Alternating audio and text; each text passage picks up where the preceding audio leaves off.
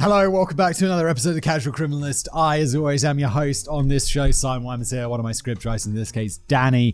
Thank you so much to Danny. Danny actually started one of my other shows. This isn't his first script on Casual Criminalist, like maybe 2 or 3. And yeah, he moved over to here. I don't know why I'm making this introduction to Danny. It's just nice to have him here.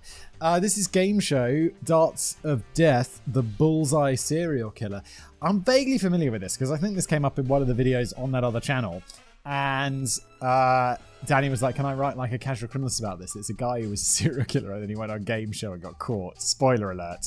And I just feel like, yeah, I love this sort of like idiocy that people do. Where it's like, bro, if you're a wanted serial killer, what are you doing appearing on TV? Don't appear. That should be like the least place you want to be. Like, if you're a serial killer, don't get famous. Like, you know what you have to do not to get famous? Just don't get famous. It's not hard. Like, getting famous is hard. And just don't do that. Anyway, let's jump in. Oh, if you're new here to the show, the format here is I've never read this before. It's a cold read. It's going to be fun. We're going to learn about it together. You now know as much as I do about this. So let's go.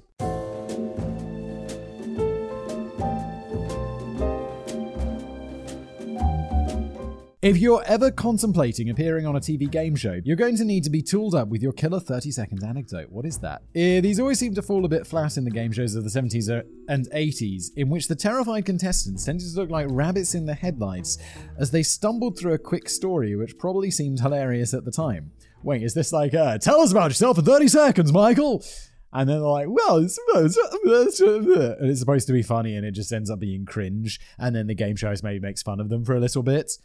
Oh, is that what we're going for here? And it's always one of the most awkward elements of a format in which ordinary members of the public are regularly wheeled in and out of every episode. We haven't got the time or inclination to hear their entire life story. We just want to get them to get on with the game that we tuned in to see. So the host of each show usually asks them to sum up their entire existence in a quick soundbite. Boom, I nailed it.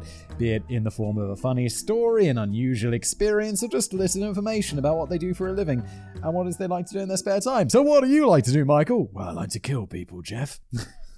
I'm a wanted killer. Just kidding. Or am I, Jeff? This can regularly lead to such dramatic and insightful on-screen revelations as, I once got mistaken for Rupert the Bear at a crafts fair. Wait, Rupert the Bear is literally a teddy bear. How the do you get mistaken for a teddy bear? It's not funny. It's not clever. It just makes me wonder, like, what the are you talking about? Have you smoked so much crack that your brain doesn't work anymore? My wife ran off with a window cleaner, but I didn't pay his last bill, so needless to say, I had the last laugh. I want myself in the supermarket. I have killed before, and I will kill again. Soon. Oh, so very soon. Oh no, I was joking, but don't tell me this actually happens. Did someone really say, I have killed before, and I will kill again? Soon. Oh, so very soon. Are you kidding me, mate? The last one might sound a bit unrealistic, and of course nobody has ever said that on a game show, as far as I'm aware. Okay, good. But when Welsh serial killer John Cooper appeared as a contestant on the novelty UK dance-based game show Bullseye in 1989, his typically stiff introduction to the viewers threw up an haunting insight into the rough location of his next double murder. What are you doing? Don't go on TV if you're a wanted murderer, and then don't give clues to your next murder. Are you insane? I mean, yes, probably, because you're a serial killer. Unbeknownst to the audience, Cooper had killed before, 4 years before he stepped in front of the TV cameras clutching a set of darts.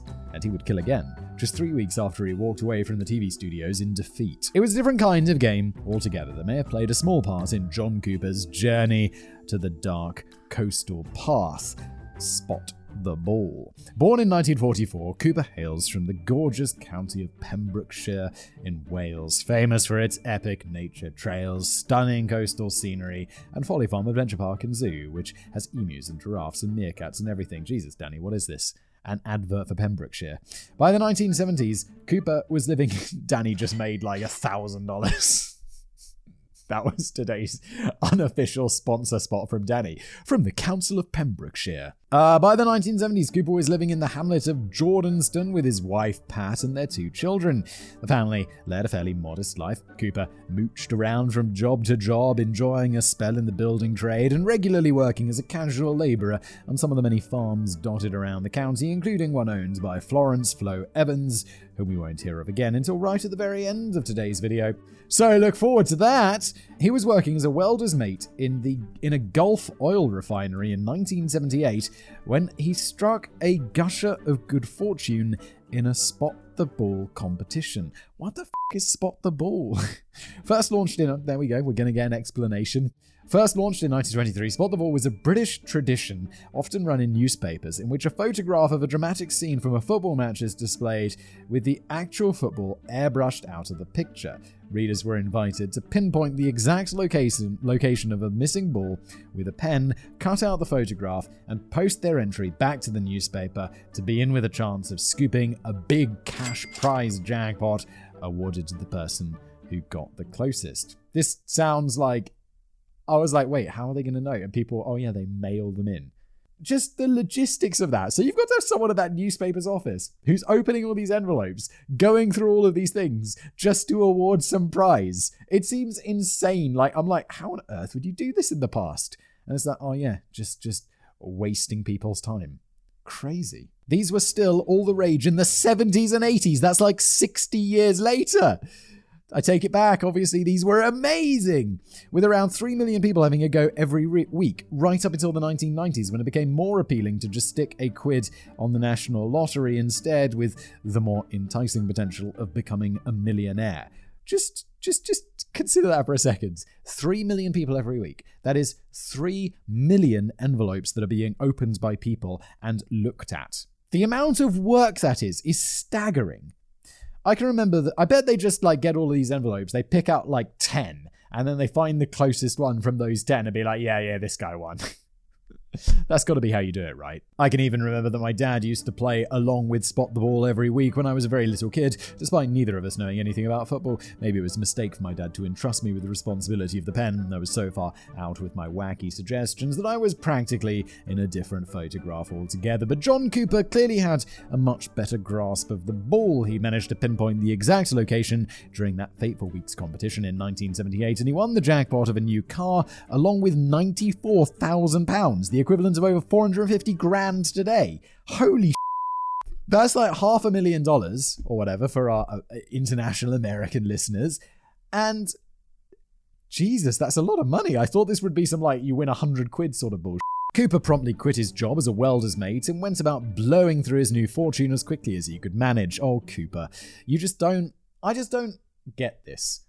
I know this is probably the majority of people just don't think about the future very much, but I'll be like, one, mate, you've only won 450 grand in today's equivalent. You can't quit your job. That's not retirement money, unfortunately. And secondly, if you want to be able to quit your job and not have to get another job, you can't blow through that money very quickly. You have to invest it and then just most importantly, keep your job, or it's going to be a couple of years and you're back in a job again, except you've got a 2-year gap on your CV where you can only put in did lots of cocaine. According to local newspaper reports, Cooper was quite generous with his winnings, dishing out £10,000 to his relatives and treating Lucky Pat to a luxury holiday in the US. Cooper's son, Andrew, paints a very different picture, claiming that Cooper was as tight as an otter's pocket and nobody else in the household ever saw a penny of it. The family certainly moved around Pembrokeshire a lot during this period, but Cooper somehow managed to lose a stack of money on each move. The rest of the fortune appeared to have got pissed away down the pub and the local bookies. A former friend recalls, I feel like the only way to get rid of your money quicker than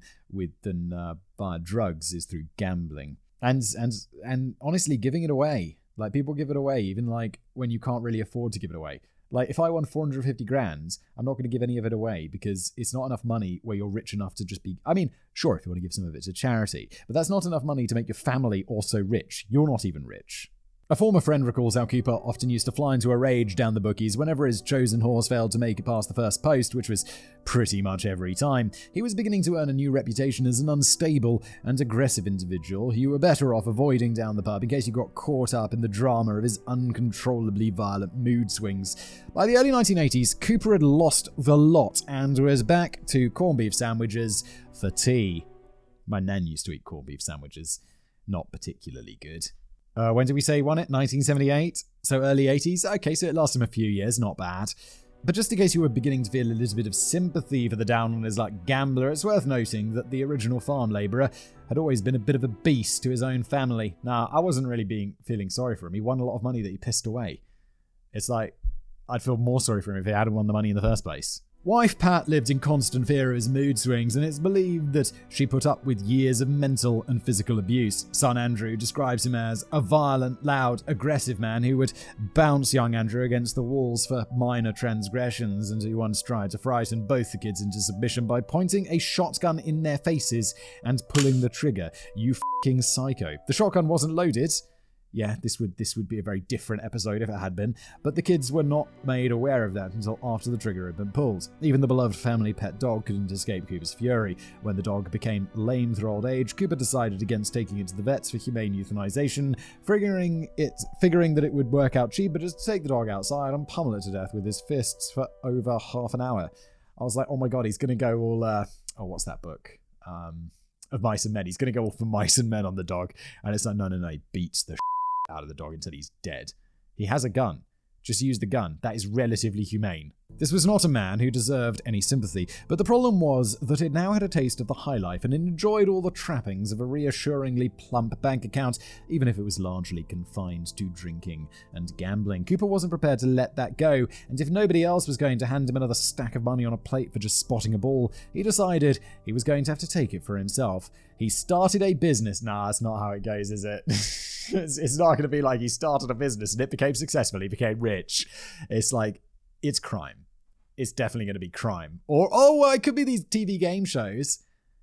But I get the feeling it's going to be crime. Between 1983 and 1997, Cooper was working again as a casual farm labourer, but his main source of income was for spoils of his new career as a burglar. Wait, it was crime! During this period, the unusually quiet and idyllic villages of Pembrokeshire witnessed an extraordinary spike in often violent burglaries from a mysterious individual in a balaclava armed with a shotgun, which was sometimes used to beat the victims around the head if they didn't play ball as quickly as Cooper would like. I don't think that's burglary. Isn't that robbery? Where you threaten people or threaten them with harm, stuff like that. I think that's what robbery is, and it's a lot more serious than burglary. Cooper would return to the family home late at night with expensive jewelry and coins and other valuable items and stash them away in a locked room of the house without offering a word of explanation as to where he'd been all night. Pat and the children must surely have had their suspicions that Cooper was the new one-man crime wave spreading terror across Pembrokeshire, but they would have also been too terrified of the repercussions if they dared breathe a word to anybody else. The police never managed to pin anything on Cooper for 15 years, but it's kind of an impressive criminal run. He was a burglar for 15 years, brazenly in a small town, and never got caught. But the uneasy suspicions of the family must have boiled over into downright horror when they were pressured into providing false alibis to the police after the dark events that unfolded in Pembrokeshire on the night of the 22nd of December 1985. 58-year-old Richard Thomas was a millionaire farmer who lived with his 54-year-old sister Helen in their luxurious manor house in the village of Scosverton in Milton Haven, Pembrokeshire, just over a mile from the troubled Cooper home in Jordanston. 3 nights before Christmas in 1985, their charred bodies were discovered in the ashes of the first floor of the manor house. Oh my lord. This has escalated. Richard had been shot in the stomach, while Helen had been shot in the back of the head and showed signs of being bound and gagged. The police initially suspected a murder-suicide, which had perhaps been ignited by a dispute over money. It was proposed that Richard may have tied up his sister during an extended altercation and eventually shot her before turning the gun on himself. The fire may have been some kind of accidental consequence of those events. After all, it seems unlikely that Richard would have felt the need to burn down his own house in a bid to destroy the evidence of his own suicide. But when the investigations uncovered traces of paraffin liberally sprinkled about all over the place, it became clear that the fire was very much the intentional act of a third party trying to cover his muddy tracks. That third party was, of course, John Cooper. Cooper had bound and gagged the siblings in an outbuilding before shooting them. He then moved the body of Richard Thomas to the stairs inside the manor house, covered the whole of the first floor in paraffin, and then set the scene ablaze before making a swift departure from the scene with a few stolen items of negligible value. Bro, if you've gone to rob someone, and I assume it's gone wrong because you've murdered them, you've been doing this for 15 years, don't steal their because that's what you call evidence. If the police come and search your house and find that that's going to be bad news for you. That is the one day you don't get to steal people's Cooper was, especially if the items are of negligible value. Cooper was actually known to the Thomas siblings as he had carried out a bit of work on their farm over the years. Cooper had also sold hay to Richard in the past, and they had often squabbled over the hefty price that Cooper was demanding. It's believed that Cooper may have targeted the Thomas manor out of some kind of envy of the wealth and success of the siblings, or a personal dislike of Richard, or perhaps because he just figured that he was bound to make a half-decent haul from the millionaire manor. Probably a combination of all of the above. It's also believed that Helen Thomas was home alone when Cooper broke into the manor, and his original intention may have been to carry out one of his signature violent burglaries by slipping on a balaclava and waving around a shotgun whilst helping himself to the riches of the manor. The situation may have spiraled out of control when Richard unexpectedly arrived home and put up a strong fight against the masked intruder. As any potential evidence disappeared in the flames, the police didn't have much to go on. Cooper was actually interviewed by the police as part of a wide hunt for potential witnesses in the local area, but his family made it clear that Cooper had been home all night and knew nothing of what had happened to the Thomas family. The case went cold for decades, and Cooper was free to carry on with his violent burglaries in Pembrokeshire undetected. But in 1989, he hit upon a new idea for trying to grab a bit of free money, which didn't involve breaking into the homes of innocent people and threatening them with a shotgun. He applied to be a contestant on Bullseye. I've talked about Bullseye before on other assignments channels. Boom, I knew it. But I feel I should explain this distinctly British phenomenon to the casual criminalist audience, and also to me because I've forgotten. And I remember the last time it came up on the other channel, we were talking about Bullseye, and I was like, I've never even heard of this show. And all the British people in the comments were like, have you never heard of this show? And I'm like, I don't know. It was also in the 1980s. Well, I was just alive, but I definitely don't remember them. The first year I kind of can vaguely remember being aware of was like 1992, 1993. Like, I feel I can remember like writing the date down and it being like 1993. So like that's obviously I remember times before that, but like that's my first like conscious awareness of dates. This isn't important, let's carry on. Bullseye was a rough and ready TV game show, which was a curious combination of throwing darts and general knowledge quizzing, clocking up 356 episodes during its original run between 1981 and 1995, and drawing in 20 million viewers at its peak. That's a popular show. 20 million viewers? What was the population of the UK at the time? It's like, 70 million today? So a third of the population at the height of this TV show tuned in. That's wild. And let's say even if it was like 60 million, 50 million. That's like nearly half the population watching this bloody show. That's crazy.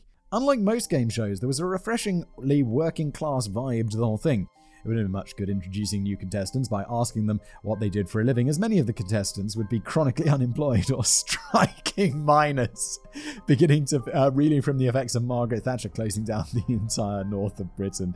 And unlike most game shows hosted by a super slick and slightly greasy presenter, Bullseye was fronted by a warm and likeable but largely hapless Jim Bowen, a former teacher and grotty club comedian who managed to awkwardly fumble through each of the 356 episodes as if he'd never really been told what he was meant to be doing.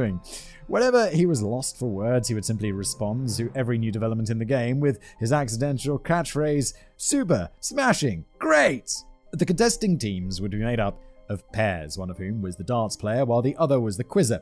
In one of the early rounds, the darts players would compete to throw the highest score on the board, which would be converted into money if their counterpart quizzer could then answer the subsequent general knowledge question thrown in their direction. Okay, that's not a bad concept for a game show. All I remember about darts, I've watched darts a few times because when I was a kid, it was always like, it was either snooker or darts, and it'd be like, was it Tuesdays or Thursdays? Star Trek: The Next Generation was always on from 6 o'clock to 6:45 on Tuesdays. Let's just say Tuesdays, and I'd always watch it with my dad. And sometimes it'd be like we'd go sit down to watch Star Trek: The Next Generation. It'd be like, and Star Trek: The Next Generation was cancelled because of the snooker. Or because of the darts. And I'd be like, oh God, really? We have to watch this? And all I remember from darts is like a guy would throw a dart and he'd be like, 180 when he like hits it on the triple 20 or whatever. That doesn't make sense. Triple 20 would be 60. Oh, because he throws 3 darts, so he gets 3 in a row at the triple 20. 180! And I'd be like, where's Star Trek? Why do we have to watch this? Who watches darts on TV? There are some rare people in this world who can make absolutely anything into an adventure. We lived in dark times. Towards the end of the show, the pair who had earned the most money would be invited to face the glory of Bully's prize board, in which they could win a range of truly fabulous prizes if their darts hit all the right places. I say truly fabulous prizes. In reality, prizes up for grabs are often comically terrible and became the stuff of TV legends. The lucky contestants could walk away with a tease maid. What the f*** is that? Tease maid. A charming carriage clock, a Corby trouser press, an alarm clock for every room, a knitting machine, a lazy Susie. It's a lazy Susie. Why is all this stuff? And a knitting machine? Who the f*** wants that? A mink coat for the ladies. Well, I know those are quite expensive, so that's not bad. A range of garden tools lobbed into a wheelbarrow, or a cuddly pink hippo. As Jim Bowen himself later noted in 2016, game shows today are too high-tech, with £1 million prizes. The nice thing about us was that they were excited if they won a toaster. There was also good money on for grabs, though. Like, I guess not great money. Like, how much are you going to make straight? Even if you're an amazing dart player, the most you can get with each round is £180 or 180 points. So if they get the quiz for £180, yeah, this isn't a great game show. It's not Who Wants to Be a Millionaire, is it? As the show hurtled towards its thrilling endgame, the pair of contestants would be given an opportunity to gamble all of these truly fabulous prizes in the final darts challenge. If they lost, they'd lose everything, even the stylish matching luggage and the set of matching gold pens. But if they won, they'd keep the prizes and also grab the special mystery star prize hiding behind a screen on the studio set. These star prizes would often be equally baffling. For example, I'm not sure how a fitted kitchen could be adequately divided between the two teammates. Oh, I assume they'd always be like husband and wife or something. And I'm not sure how much use a speedboat would be for a couple of working class contestants who'd probably lived in a council housing estate or a tower block. Danny, everyone loves a speedboat. Speedboats are awesome. It's like jet skis. You know, it's like everyone's going to have a good time. I don't know. It's probably not that useful. So, how are you going to move there? I've got to buy a trailer. Got to buy a car that can haul the trailer with the speedboat on it. Got to buy fuel for the speedboat. Got to learn how to drive a speedboat. Are there licenses? I don't know. In a strangely cruel twist, the dividing screen would still slide up if the contestants lost the final challenge, as Jim Bowen invited them to take a look at what you could have won. The end credits would roll whilst the contestants stood around with gritted teeth, as Jim pointed out the awesomeness of the star prize that nobody was taking home that day.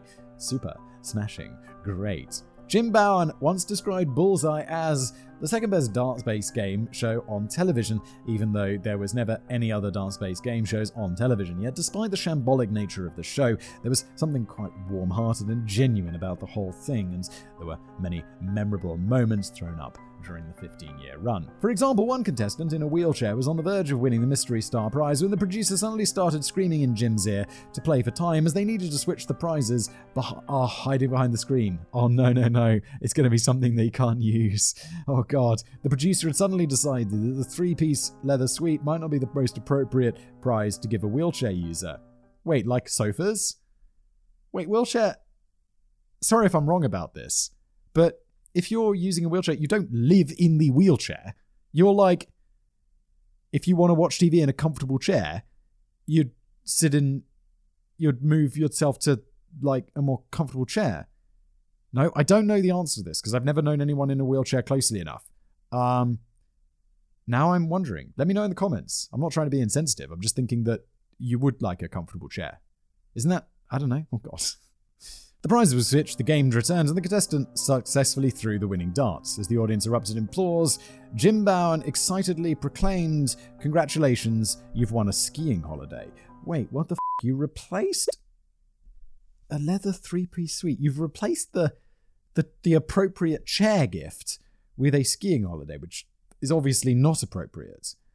Oh my. An episode of Bullseye broadcast in 1989 would prove to be memorable for very different reasons. John Cooper had walked into the studio with his eye on the mystery star prize. The episode would have seemed quite unremarkable when it was originally broadcast. The scruffy, curly, mopped Cooper appeared as quiet and awkward as any other contestant when he and his teammate were introduced to Jim Bowen. Cooper was the quizzer, whilst his mate was throwing the darts, and they didn't make a very good fist of things. They were initially knocked out in an early round when Cooper failed to answer as many questions correctly as one of his female quizzer opponents. It was later noted that Cooper would have hated the thought of losing to a woman, with one psychologist even suggesting that the anger and perceived public humiliation may even have been a contributing factor to Cooper's later murderous activities. However, Cooper and his teammate were unexpectedly thrown a lifeline at the climax of the show.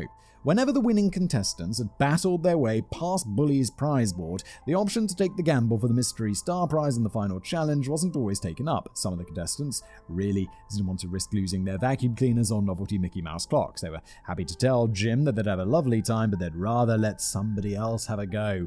Wait, I thought they were winning money. Weren't they getting like cash prizes for all of the darts thrown? Like if they threw like 20 and the quizzer got the question right, they'd win 20 quid. And then they get these prizes as well, and then they get a third prize. I get the feeling this TV show wasn't very complicated, but I still managed not to follow. Oh, small brain Simon. And that's exactly what happened. At this point, the next best performing contestants were wheeled back out into the studio to see if they'd like to take the gamble instead. This pair were more likely to take up the gamble, as they would only risk losing the modest amount of cash that they'd racked up during the course of the show.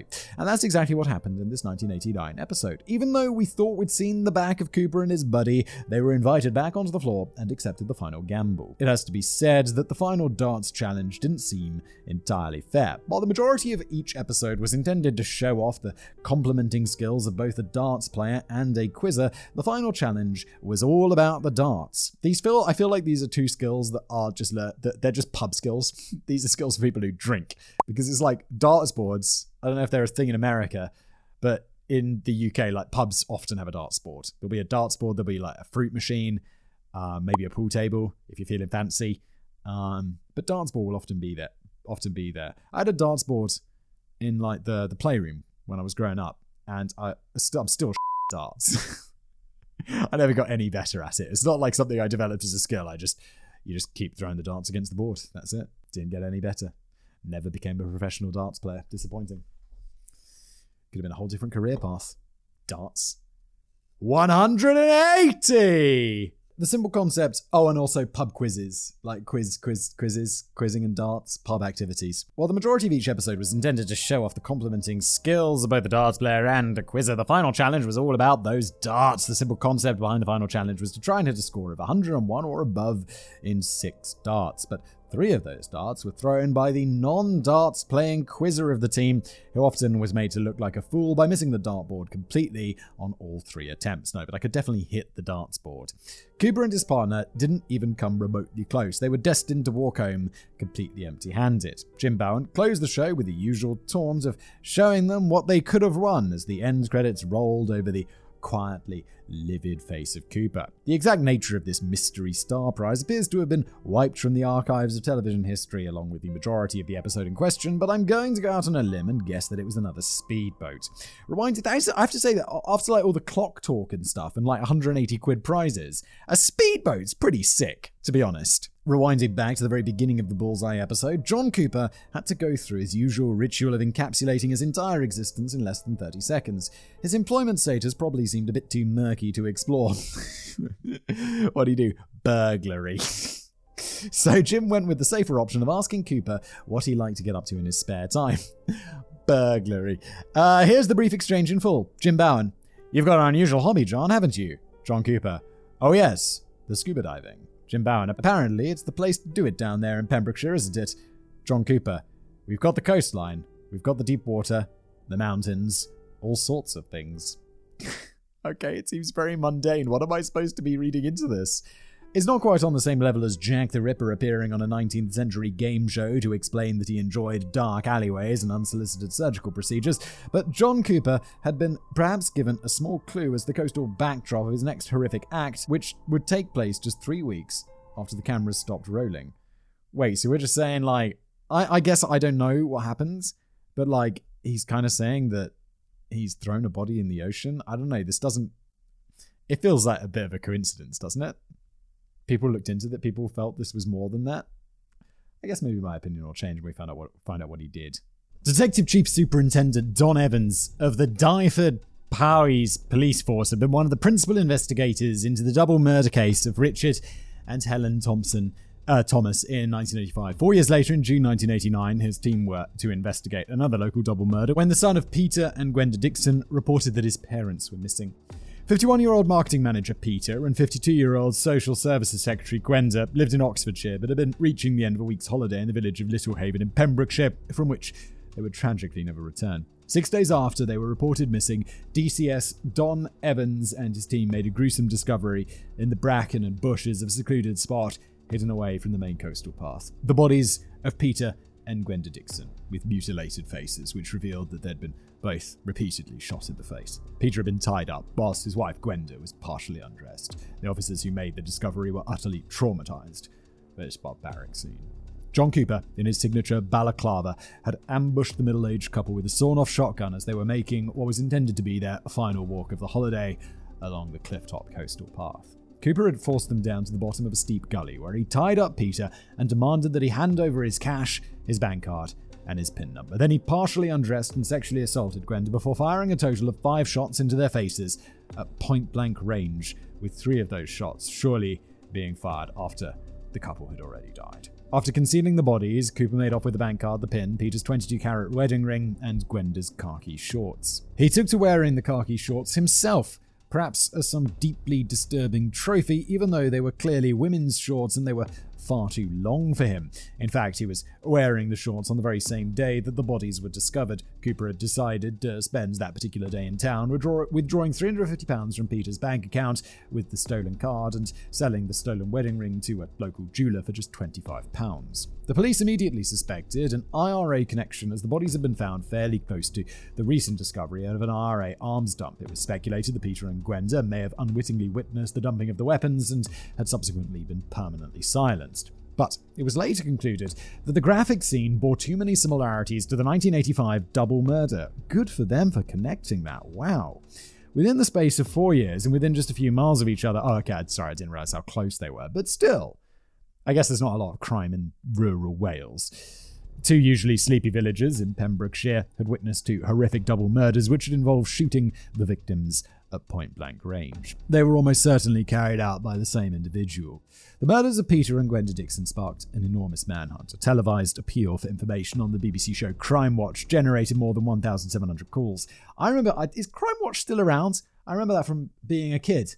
I'd be around my nan's house and, there were only 4 channels, so you'd watch what was on. And Crime Watch would often be on, and they'd tell people about crimes, and there'd be like, here's a photo of the dude, or like, here's a policeman's sketch, cool Crime Stoppers on 0800, whatever the number was. I bet they caught a lot of criminals, to be honest. An artist impression of the likely suspect was drawn up and presented to the public after a witness claimed to have spotted a scruffy, curly-mopped man in overlong women's khaki shorts loitering suspiciously around an ATM on the day the bodies were discovered. Yeah, mate. Look, going on TV and wearing women's clothes just around town where you're gonna get noticed, aren't you? But the identity of the killer remained elusive, and Cooper continued his campaign of terror throughout the 1990s. Oh my lord. Okay, never mind, you don't get noticed. You've been on TV. Well, I guess they don't know what the guy looks like, so... But oh my. Although most of Cooper's actions up to this point appeared to prioritize theft of valuable items, one distressing incident in March 1996 revealed how he wasn't averse to using violent threats on youngsters purely for sexual gratification. 5 teenagers aged between 15 and 16 were wandering through the fields close to Mount Estate School in Milford Haven, presumably with little of value on their persons. They were suddenly approached by a man in a balaclava who was brandishing a sawn-off shotgun. Holy shit. John Cooper demanded that the teenagers lie flat on the ground and keep quiet as he raped a 16-year-old girl and indecently assaulted a 15-year-old girl. He then fired the shotgun into the air before leaving the scene. Jesus Christ, man. Wait, was he wearing a balaclava? Man in a balaclava. Okay, he's wearing his bloody balaclava. All right, so you're a man. Although, as those kids, not seeing his face, you'd be like, he's probably not going to shoot us because we haven't seen his face. But if we saw his face, it'd be like, oh God, we're This time, the police concluded from the outset that they were searching for the same man. The incident again bore a long string of similarities with the 2 double murder cases, including the location, the shotgun, and the cold, calculating violence. The good news, and the balaclava. Wait, they don't know about well, of course they don't know about the balaclava yet. The good news is that John Cooper would be arrested and sent to prison just 2 years later in 1998. I bet it's for something completely unrelated. The bad news is that he wouldn't be convicted or even charged with any of his most appalling crimes involving rape and murder. In 1997, John Cooper's 15-year run of violent burglaries in the Pembrokeshire area was finally sent into retirement when he uncharacteristically panicked over a botched job. Cooper had broken into the home of an elderly lady who lived alone in the village of Sardis. Quite incredibly, even though the victim had been tied up and beaten, this brave woman still somehow managed to escape from Cooper and raise the alarm. Cooper fled the scene, ditching his balaclava, gloves and shotgun in a nearby hedgerow. These were swiftly found by the police and immediately linked to Cooper, who had been spotted near the location. This time, even fake alibis from wife Pat and the children weren't going to get Cooper off the hook, and Pat and the children are going to get in trouble because that fake alibi, that's like obstruction of justice or whatever, right? Like providing fake alibis. That's going to get you into trouble with the coppers. Especially when it's like major crimes like this, dude. Honey, he is a psycho! Hundreds of stolen items were seized from Cooper's house, linking him to a long chain of burglaries over the previous 15 years, and also including one or two items which would go on to be of much greater significance in years to come. Stealing from the people that he murdered, this is going to catch up to him then. Good. In 1998, Cooper was found guilty of no less than 30 counts of burglary and violent assault, leading to a prison sentence of 16 years. Well, that's not a messing around sentence, though, is it? By the time he was released in 2009 after serving 11 years, John Cooper had still got away with murder. A few years before his release, Operation Ottawa had been formed in 2006. This was an investigation into outstanding unsolved serious crime in the Pembrokeshire area, led by DCI Steve Wilkins, who had returned home to Wales after a lengthy stint at Scotland Yard to take up his new position as deputy head of Dyfed Powys Police CID. The scope of Operation Ottawa naturally included the two unsolved double murders, by this time known nationally as the Pembrokeshire Murders or the Coastal Path Murders, and the lesser publicised rape and sexual assault of two teenage girls in Milton Haven, all still believed to be carried out by the same individual. The hope was that recent advances in DNA forensic science might lead to a breakthrough that would have been impossible to uncover first time around. The Operation Ottawa team spent a couple of years painstakingly re-examining literally thousands of exhibits that had been picked up from the crime scenes, along with the hoard of stuff that was picked up from John Cooper's home following his arrest for burglary. And here's the thing. By this time, DCI Steve Wilkins and his team were already pretty convinced that John Cooper was the serial killer and rapist. Okay, Danny Next Right was a bit of a no-brainer, really, and I'm like... Wait, are we connecting? Have they connected because he did all the burglaries? That it'd also be... I mean, they were violent burglaries, but double murder twice over and rape is like, it's a step up, isn't it? The man went on a violent crime spree for 15 years, and these unsolved cases all shared similar elements, including the violence, the thefts, the balaclava, the geographical area, and the sawn-off shotgun. Okay, yeah, no, you're right. Danny's right. The police are right. There's a lot of elements to connect them. And then I guess it's not a step up. It's just like he's more violent than what he got caught for. So fair enough, Danny. I'm sorry, I have a small brain. But Operation Ottawa was still coming up short in terms of compelling evidence that would secure a conviction. They had all the stuff from his house. Surely they can tie some of that stuff. I guess he got rid of it, but they said he had loads of stolen in his house. Let's focus on some of that stuff that he stole from the manor house, right? And DCI Wilkins was becoming increasingly concerned that unless they nailed Cooper quickly, he would be soon free to strike again. He only served 11 out of 16 years though, right? So why can't they just like deny him parole or something? The police be like, yeah, we think he's guilty of this other stuff. And surely that would be like, well, let's not let him out of prison. Let's make him serve the full 16 years. Because it's not like you're punishing him for crimes he didn't do. It's just like you're letting him serve his full sentence, which I think is fine, isn't it? In my opinion, it's fine because we know what he did. Also, 30 years of burglaries, violent burglaries. It's not like he's just nicking from people's houses. He's going in and being violent. He's got a gun. He's wearing a balaclava. It's scary. That is it's that difference between burglary and robbery. Maybe I'm misunderstanding it or Danny's using the wrong word. But robbery is so much worse because you're scaring the out of people, which is a big difference.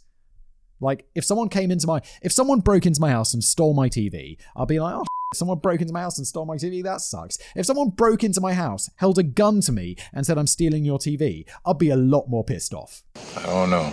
He revealed If it was the DCI who was investigating this and was concerned about him getting released, if it was Cooper, who we knew was a gambler, we feared he'd soon be back into that cycle of offending. If he was the killer, he would kill again. People who kill like he did, execution style, they enjoy it. The original plan was to keep the new operation secret from the public, and more specifically from the still incarcerated John Cooper himself, to avoid giving the likes of his wife Pat any time to form strong new alibis on his whereabouts during the murders. DCI Wilkins felt that this would prove beneficial if Cooper still believed that he wasn't under fresh suspicion. Also, if they've shown that his wife Pat has given an unreliable alibi in the past, and she seems to have got away with this, how about just court-wise, we just ignore any alibis from Pat for her husband in the future? Even if it's like, no, he was definitely at home with me and I've got like the Nest camera or whatever was filming us at home, then maybe that's okay. But anything other than that, just ignore what Pat has to say because we know she is a liar. And her kids as well. I can't believe they didn't get in more trouble for this. The plan was very nearly scuppered when it was discovered that ITV journalist Jonathan Hill had his own independent plans to produce a new TV investigation into the double murders, which would link Cooper to the cases. Operation Ottawa and Jonathan Hill struck a deal. Hill would drop his TV investigation in return for exclusive coverage of the operation when the radio silence was finally broken. What was his name? Hill got a great deal here. This is a great deal for him because his TV show, sure, it would be like maybe an interesting show. It'd be like, those podcasts which, dive into cases or whatever. Not like my podcast, but these ones that like the investigative reporting style crime podcasts. And with this, it's like when that is blown open and it's in the press, and then immediately this Jonathan Hill dude's like, and boom, here is my documentary series about it. That's going to pop off for him. That is a nice deal. He's a businessman. This may seem a little dickish of Jonathan Hill. He's kind of saying he won't purposefully wreck Operation Ottawa's painstaking 2-year operation, but only on the condition that they promise to give him exclusivity of the story for ITV. No, I think this is a mutually beneficial thing. Everyone can win here.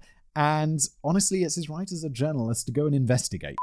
If journalists can't investigate because it's currently being investigated by the police, that is like that can be, it's not problematic in this case, but it could be problematic in other situations. I think this is just a big win-win for everybody. That's just me. Yet having Jonathan Hill on side ultimately proved to be a fortuitous move. Great! One of the biggest headaches faced by DCI Wilkins and his team is that one of the clues picked up during the original appeals didn't really fit with the suspect that they had in mind. The artist sketch drawn up in 1989 depicted a scruffy, curly-mopped guy in overlong women's khaki shorts who was witnessed loitering suspiciously around a cash machine on the day that the bodies of Peter and Gwenda Dixon were discovered. The problem is that it didn't look much like the John Cooper caught by police in the 1990s who had sharpened up his image a lot. At the very least, he'd got a decent haircut and had taken a bath or two. What the police really needed was a visible insight into how Cooper looked in 1985 and 1989, but Cooper had made the task difficult by attempting to destroy every photograph of himself that existed during this period. Oh, but he went on TV and it all comes around. This might have been considered a shrewd move on Cooper's part were it not for the fact that he'd also been careless enough to appear on a massively popular television game show in 1989. DCI Wilkins claims that the operation had always known about Cooper's appearance on Bullseye, but it was a random chat with a local pub landlord which confirmed that Cooper's appearance on the game show coincided with the double murder of the Dixons. And it was journalist Jonathan Hill who managed to track down and retrieve the exact episode from the ITV vaults, enabling Operation Ottawa to finally get a good glimpse of how Cooper looked in 1989, back when he was getting beaten on television by a girl. Yeah, this is great.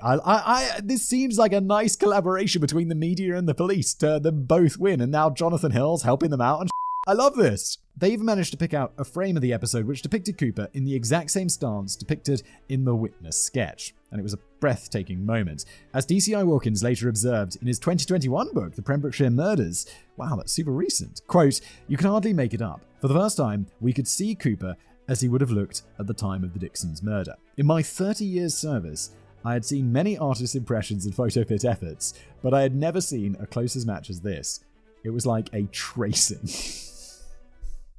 He's so I love it. Thanks partly to Jim Bowen and a slightly tacky game show with comical prizes, it was now indisputable to DCI Wilkins that John Cooper was the Pembrokeshire killer. Super. Smashing. Great. But we're still only talking about a witness sketch. This wouldn't be enough to keep Cooper behind bars. Why can't we keep him behind bars? He can do another 5 years without, right? 16 years. Let him go early is a favor, isn't it? Or am I just not? I don't know. I don't know, but that's what I assumed it's like. And there was no further evidence to prevent the release of John Cooper from prison in late 2008. On the very night that Cooper returned to his family home, his Pat wife died. Now, I know what you're thinking, and I don't blame you. I don't think he killed her, did he? It's probably just she's overwhelmed with emotion and dies. The police suspected exactly the same thing at first. DCI Wilkins received a disturbing phone call from the police control room at 3 a.m. Hello, boss. John Cooper is phone 909. I think he has murdered his wife. But in fact, it was concluded that Pat Cooper had died of natural causes. After living in terror of her abusive husband for so long, it's speculated that Pat couldn't cope with the prospect of that very same terror returning home after an 11-year break from the abuse. As DCI Wilkins put it, this man was an absolute beast, and he was suddenly back in the house. She had massive heart conditions, but I think the poor lady just gave up. Yeah, sorry, I said overwhelmed by emotion. I forgot about how what a person this man was. She wasn't like, oh, he's home, this is so wonderful. She's like, oh, he's home, it's been 11 years without the prick. However, whilst Patty may have been a reluctant fake alibi for most of her married life, it might have given her some comfort to know that almost 2 decades earlier, she had quite unwittingly provided evidence that would eventually come to light and help secure the downfall of John Cooper.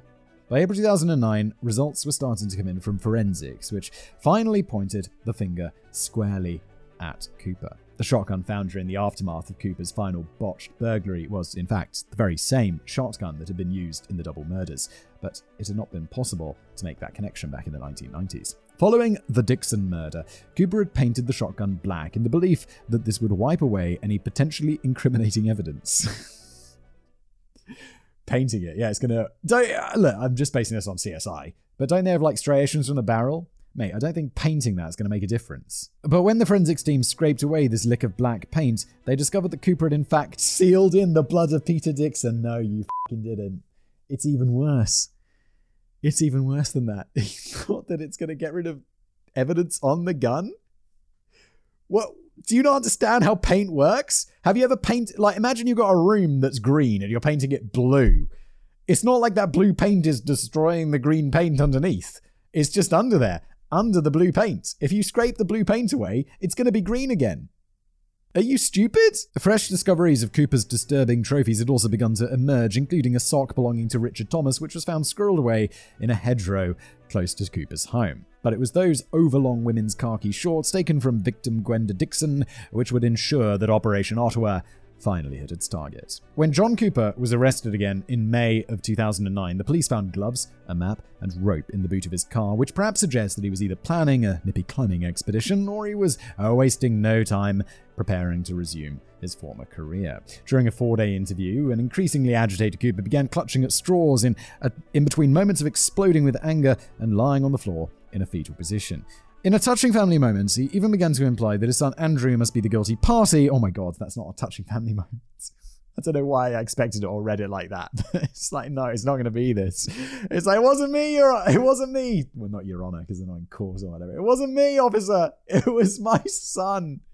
You douchebag. As young Andrew often borrowed his shotgun and his woman's khaki shorts. Yeah, of course he did, mate. Yeah, good luck pulling that one off. Cooper did go on to make a fair point about those khaki shorts. The ones depicted in the witness sketch were clearly too long, whereas the only pair of khaki shorts owned by Cooper were significantly shorter. This was true. The shorts had been seized by the police during Cooper's original arrest for burglary in 1997 and were still in storage. As far as shorts go, they're pretty short. But as the police interview was unfolding, a dramatic new slice of evidence was uncovered in forensics tests, which proved that the pair of women's shorts didn't originally belong to John Cooper. In fact, they didn't belong to victim Gwenda Dixon either. She had only borrowed them. Cooper's late wife, Pat, had clearly observed that her husband's mysterious new pair of women's shorts were far too long for him. As Pat was something of a seamstress, she had taken it upon herself to shorten the length herself. She's like, dude, why are you going around in these women's shorts? Let me at least make them, a normal size. Come on. But in doing so, she had sealed crucial DNA evidence into the seams. Oh, no, I wouldn't even think about that. That's amazing. When the forensics team unpicked the hem, they discovered a tiny speck of blood belonging to Peter Dixon. They also came across the DNA of the couple's daughter locked into the seam. Gwenda had borrowed the shorts from her daughter to wear on a Pembrokeshire holiday, but the daughter had never been anywhere near Pembrokeshire herself. In deploying her tailoring skills on the pair of shorts, Pat had led the police to a piece of evidence which would finally see her abusive husband face justice. This is some excellent police work and forensics works, guys. This is very cool. And DCI Wilkins couldn't hide his elation. He said, "It was a real emotional moment. I put the picture of the shorts up with the words, 'Got the bastard.' Great. Love it." John Cooper was charged with the murders of Richard and Helen Thomas, the murders of Peter and Gwenda Dixon, and the rape and sexual assault of 2 teenagers. Cooper was brought to trial at Swansea Crown Court in March 2011, where the witnesses included the 2 teenage girls and Cooper's own son, Andrew, who explained how his father often left the house very late at night with a shotgun concealed under his coat. Love it. Shouldn't have tried to pin it on me, your dad. You fucking old kid. Andrew also informs the court of his father's secret stash of stolen trophies, which were kept hidden in the family home, including expensive items of jewelry and photographs of his victims. Uh-oh, don't take photographs of your victims. That's a rule. By this point, Cooper was old enough to start playing the role of the frail elderly figure who was facing a miscarriage of justice. Yeah, that worked great for Harvey Weinstein. Damn it. In jail forever. But he continued to put up a pretty lame and desperate defense. He told the court that the shotgun had actually belonged to a random bloke called Terry, who had passed the gun to Cooper with the words, "Do me a favour, throw it off Claddow Bridge." Cooper had allegedly been on the way to the bridge when he spotted a police car heading in his direction, so he quickly buried the gun in a duck run instead. Doesn't quite ring true to me, though. "Here, mate, throw this shotgun off the Claddow Bridge. No worries, mate, just give me 5 minutes to finish off this pork pie and I'll get right on it. Do you have any dead bodies you need moving while I'm at it?" If someone was like, "Can you dispose of this gun for me?" I'd be like, no. What the going on, man? Tell me why I shouldn't go to the police right now, friends. I'm just not that good of a friend when someone asks me to dispose of evidence. They're like, no. Absolutely not. If my friends are watching this, don't ask me to dispose of evidence. We're not that good of friends. The jury wasn't convinced by this line of defense either. Following an 8-week trial, John Cooper was found guilty of all charges and sentenced to a whole life order. That's where you go to prison forever. It's like the life without parole. He angrily tried to interrupt the summing up of Mr. Justice John Griffith Williams by shouting, "This is utter rubbish! The jury's been on the internet! I don't blame them! Evidence has been kept from that jury!" After warning Cooper to wind his neck in, Mr. Justice John Griffith concluded, "You are a very dangerous man and a significant risk. You are very predatory, and were it not for advances in DNA techniques, may well have continued to evade capture. Only you know the full facts and circumstances of the 4 murders. Much will never be known because you have constantly refused to stand up to your responsibilities. No doubt you will continue to deny what you have done and not show any remorse. The murders were of such evil wickedness that the mandatory life sentence will mean just that." Legend. Get it. Cooper was dragged out of the court, screaming the truth will one day come out. A big part of the reason why I chose to cover the case of John Cooper is because I can remember bumping into a British writer during an accidental business trip to the Philippines who was convinced that John Cooper was innocent. I sat down with this guy and we both enjoyed a traditional English fry-up on the outskirts of Manila. Danny, what is going on in your life? What are you doing, mate? And our conversation just happened to turn to the topic of Bullseye. Here is Danny on the outskirts of Manila eating a typical English fry-up and talking about 1980s TV shows. Okay. By a remarkable coincidence, this guy claimed to be writing a book which would prove the innocence of the Bullseye killer. Around 12 years later, I've seen no sign of this completed book, and the only other suggestions I could find relating to Cooper's innocence relate to the fact that the seized items of evidence were in police custody for a long time and may have been tampered with. Is there any evidence of that whatsoever? It seems that some Cooper supporters believe that the police purposefully contaminated the evidence with blood from the victims and the DNA of a woman who had never even visited Pembrokeshire in a bid to secure the conviction of a man with a long and terrible history of violent crime in the local area. Not many people seem to agree, though, and Cooper's application for an appeal was thrown out of court in 2012. Excellent. Because he just seems guilty as sin, doesn't he? It's been suggested that we should instead be focusing on the other Pembrokeshire deaths from the exact same period, which were never satisfactorily resolved. For example, you may remember the name Florence Flo Evans from the beginning of this video. Oh yes, we said we'll come back to her. She was a local farmer who occasionally threw a bit of casual work Cooper's way during the 1980s. In February 1989, 77-year-old Flo was found dead in the bathtub in her home of Jordenston, just across the fields from Cooper's house. She was fully clothed and still wearing her slippers. The coroner concluded that it was an accidental death and that Flo must have banged her head, falling into the bathtub and drowning. But Flo's family never bought that explanation. The bath had only been half filled and was drawn with only cold water. The front door had been left wide open. Flo always turned off her television via the plug socket, but it had been turned off with the dial. Her purse was missing from the house. Flo's great niece later told the press, "We knew it was suspicious. The police at the time said there was no foul play, but I remember, after a post-mortem, an officer telling us, there's more to this." Yeah, it's like all those little things, like you'd think her turning off the plug and stuff instead of being turned off with the dial would be some minor thing. But if you know someone and that's how they do things, and they didn't do that, I'll just be like, no, that's incredibly suspicious. This person always does that. Why would they not? It just doesn't add up. The really disturbing thing is that John Cooper actually brought up Flo's name in his defense. He had been trying to explain how his fingerprints came to be found on victim Richard Thomas's car door. Cooper claims that he had been doing a few odd jobs on Flo's farm when Richard arrived in his car to collect something. Cooper had helped Richard put whatever it was into the car and got his fingerprints on the door. But could Cooper have been deliberately taunting the police by bringing up the mysterious death of Flo Evans? Bro, don't taunt the police. If you're already on trial, like you're in trouble for murders, don't be like, there could be other murders. Just shut the f*** up. He doesn't seem like a guy who is taunting the police. He seems like a guy who genuinely wants to get away with it. And bringing up your other murders, like even subtly, is not in line with wanting to get away with it. DCI Steve Wilkins believes that Flo's house is slap bang in the middle of Cooper's criminal geographical footprint, well it is, and admits that the death troubles him greatly, but he is unable to prove the exact circumstances. Much earlier, in December 1966, another double death had sent shockwaves over Pembrokeshire, this time in the village of Langleman in the Preseli Hills. The bodies of 73-year-old Griff Thomas and his 70-year-old sister Patty were found by the local postman in their remote farmhouse. Griff's charred body was so badly burned that only his feet could be identified, whilst Patty was slumped over the parlour table, having been bludgeoned to death. The police initially launched a murder investigation, but it was later concluded that the grisly deaths were probably the result of a murder-suicide. It speculated that Griff and Patty had been arguing over money. Griff had murdered his sister with a blunt instrument before committing suicide by setting himself on fire. If all of this sounds alarmingly familiar, it's because it sounds suspiciously identical to the initial conclusions drawn over the deaths of Richard and Helen Thomas 9 years later in 1985. It sounds almost identical other than the fact that their sister was shot, in that case, instead of bludgeoned. But then there was also the fire, so that's very weird. Friends and neighbours of Griff and Patty claim that the couple were peacefully and deeply religious, not the type to argue over money. It's also worth noting that a bureau in the house had been broken into and a cash box had been emptied. It could be argued that this was too early to involve Cooper, as he didn't appear on the criminal radar until 1985. Yeah, but that doesn't mean he wasn't committing crimes before 1985. But John Cooper was 40 years old when he murdered Richard and Helen Thomas, and forensic psychologist Dr. Clive Sims believes it highly unlikely that a man would suddenly evolve into a brutally violent murderer at such a relatively late age.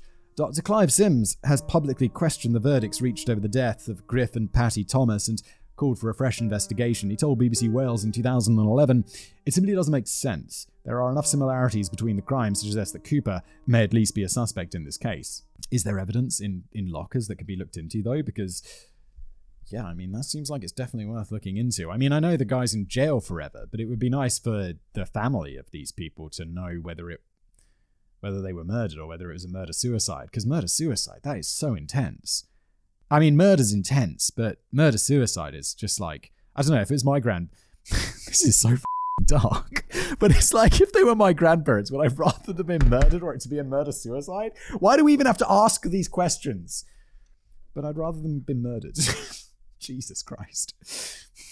What the What we do know for sure is that John Cooper used his incredibly detailed knowledge of the local area to carry out a long series of brutal burglaries, 2 double murders, and a rape and sexual assault of a minor motivated by greed, envy, and gratification.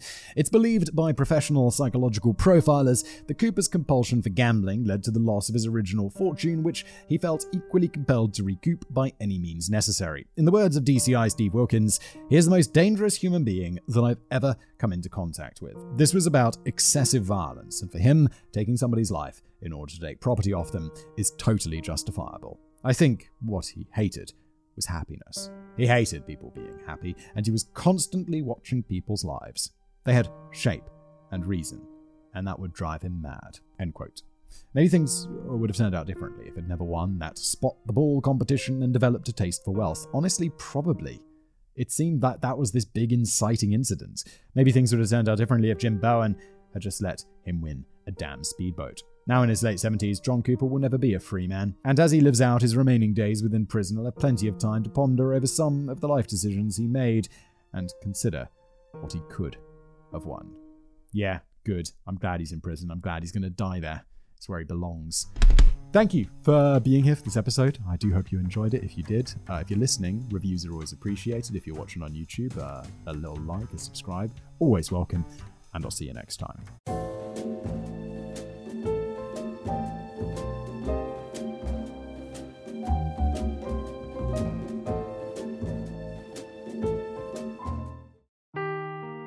Seeking the truth never gets old. Introducing June's Journey, the free-to-play mobile game that will immerse you in a thrilling murder mystery. Join June Parker as she uncovers hidden objects and clues to solve her sister's death in a beautifully illustrated world set in the Roaring 20s. With new chapters added every week, the excitement never ends. Download June's Journey now on your Android or iOS device, or play on PC through Facebook Games.